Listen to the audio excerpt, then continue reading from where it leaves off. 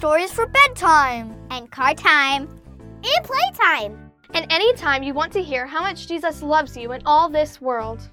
Even little birds.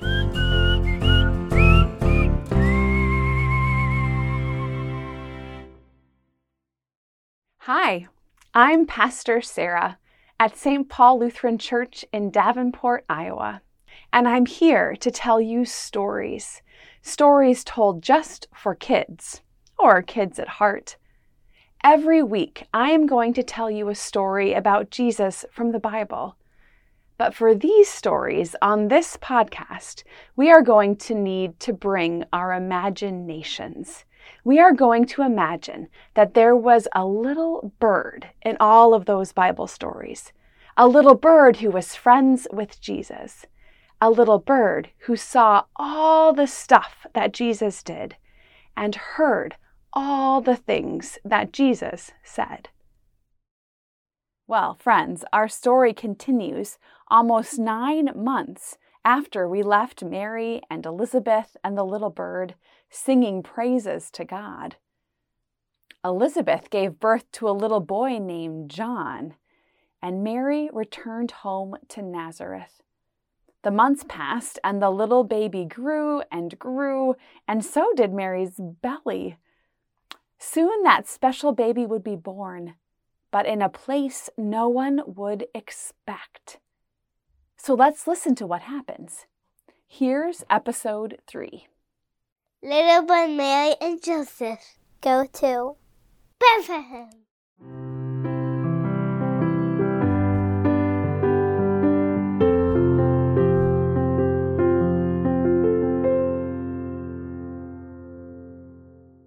It was early morning. The sun was just beginning to peek over the horizon. Little Bird flew over to Mary's house to wake her up with a good morning song. But when Little Bird arrived, she saw that Mary was already awake. Mary sat next to a pile of tiny diapers and blankets she was making for her little baby. Little Bird watched as she folded them and tenderly placed them in a bag. As Mary packed, she looked up at Little Bird's confused face. "We're taking a trip, Little Bird," she explained. "We have to go to Bethlehem because the emperor wants a census." Little Bird had so many questions. What was a census? Why Bethlehem? How could the emperor do this? And most importantly, why did Mary have to travel when she was just about to have a baby? As she was pondering this, Joseph led a donkey into the courtyard. He saw Little Bird and must have noticed the questioning look on her face. The emperor, Caesar Augustus, has demanded that all people in the whole empire get counted. It's called a census. Little Bird and Joseph both looked to Mary, packing her little baby clothes. Joseph said, "I know, Little Bird. Our baby is coming soon. If it was you having little baby birds, you'd be getting your nest so cozy, not preparing for a trip. But the emperor ordered it, and we need to go. We need to go to Bethlehem, the city where my family is from." Little Bird understood. She'd been around humans a while, long enough to know that people like Mary and Joseph were often at the mercy of emperors and kings who cared more about their power than their people. Then Joseph leaned over and whispered to Little Bird, "I know it's a long way, 90 miles or so, but would you come with us? It would be a big comfort to Mary to know you are near." Little Bird nodded. Joseph didn't need to have asked. She was already planning to go. So a little while later, Joseph helped Mary climb onto the back of that donkey, and they journeyed to Bethlehem. As they went, they met all kinds of other people going to their own home cities. For about a week, they traveled, going slowly for Mary's sake, depending on the kindness of others. And as they went, they talked, they sang songs and told stories. Joseph told jokes. like this one. Why do seagulls live by the sea? Why? Because if they lived by the bay, they'd be bagels. Little Bird loved bird jokes. Finally, they arrived at the city of Bethlehem.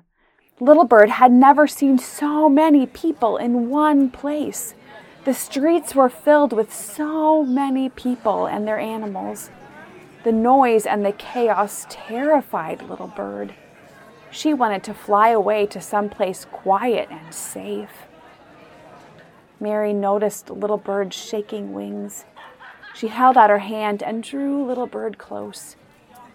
"Stay here with me," Mary whispered to her.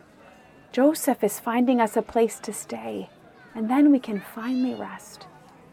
I think the baby is coming soon." But the two of them watched as Joseph knocked on door after door after door, asking if there was room for them to stay. Over and over again, they saw people shake their heads no.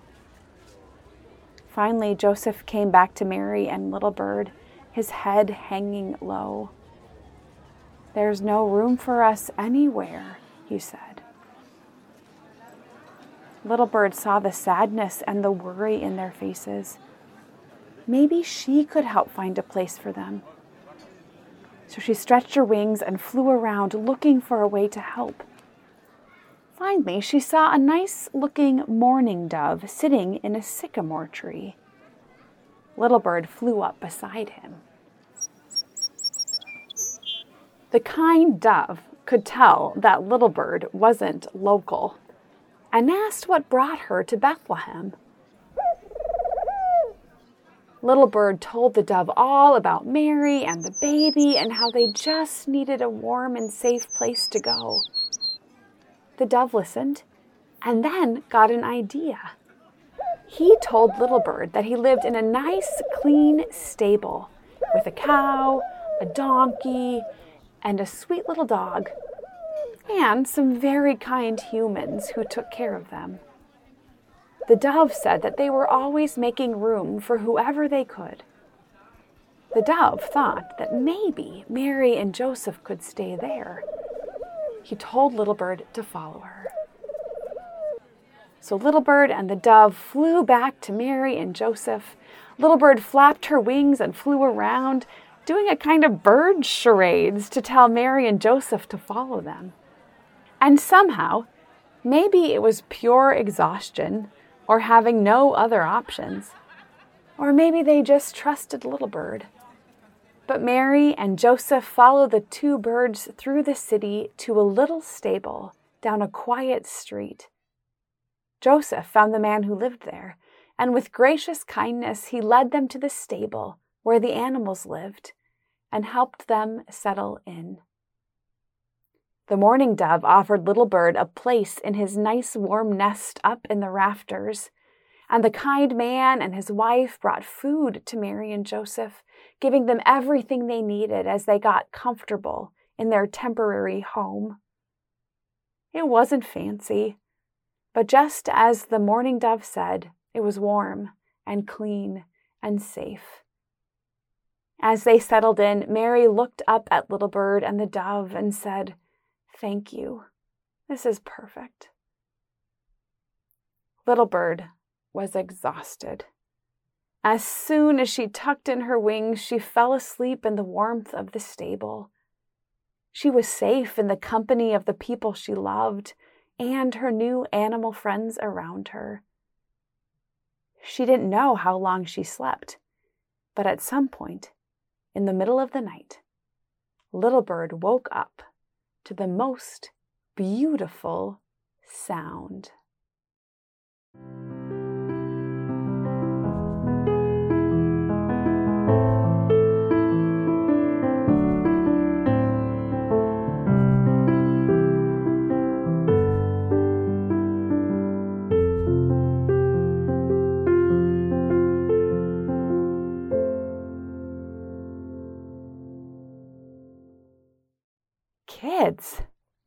you guess what that sound was? I bet you can, but you'll have to wait until next week to find out more. In the meantime, can you imagine what the stable looked like?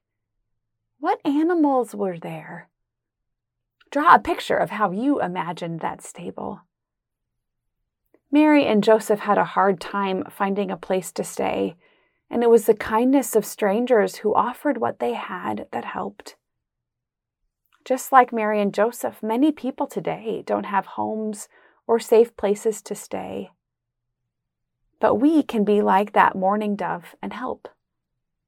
This week, think with your grown-ups about how you can help people like Mary and Joseph who need a warm and safe place to stay. And that's the end of this episode of Little Bird and Jesus. Now flap your little wings. Sing a little song. And remember that to Jesus, You will always belong. Thanks for listening to Little Bird and Jesus, a podcast of St. Paul Lutheran Church in Davenport, Iowa. For more information on St. Paul, visit us at stpaulqc.org. Come visit us again next week as Little Bird continues her journey.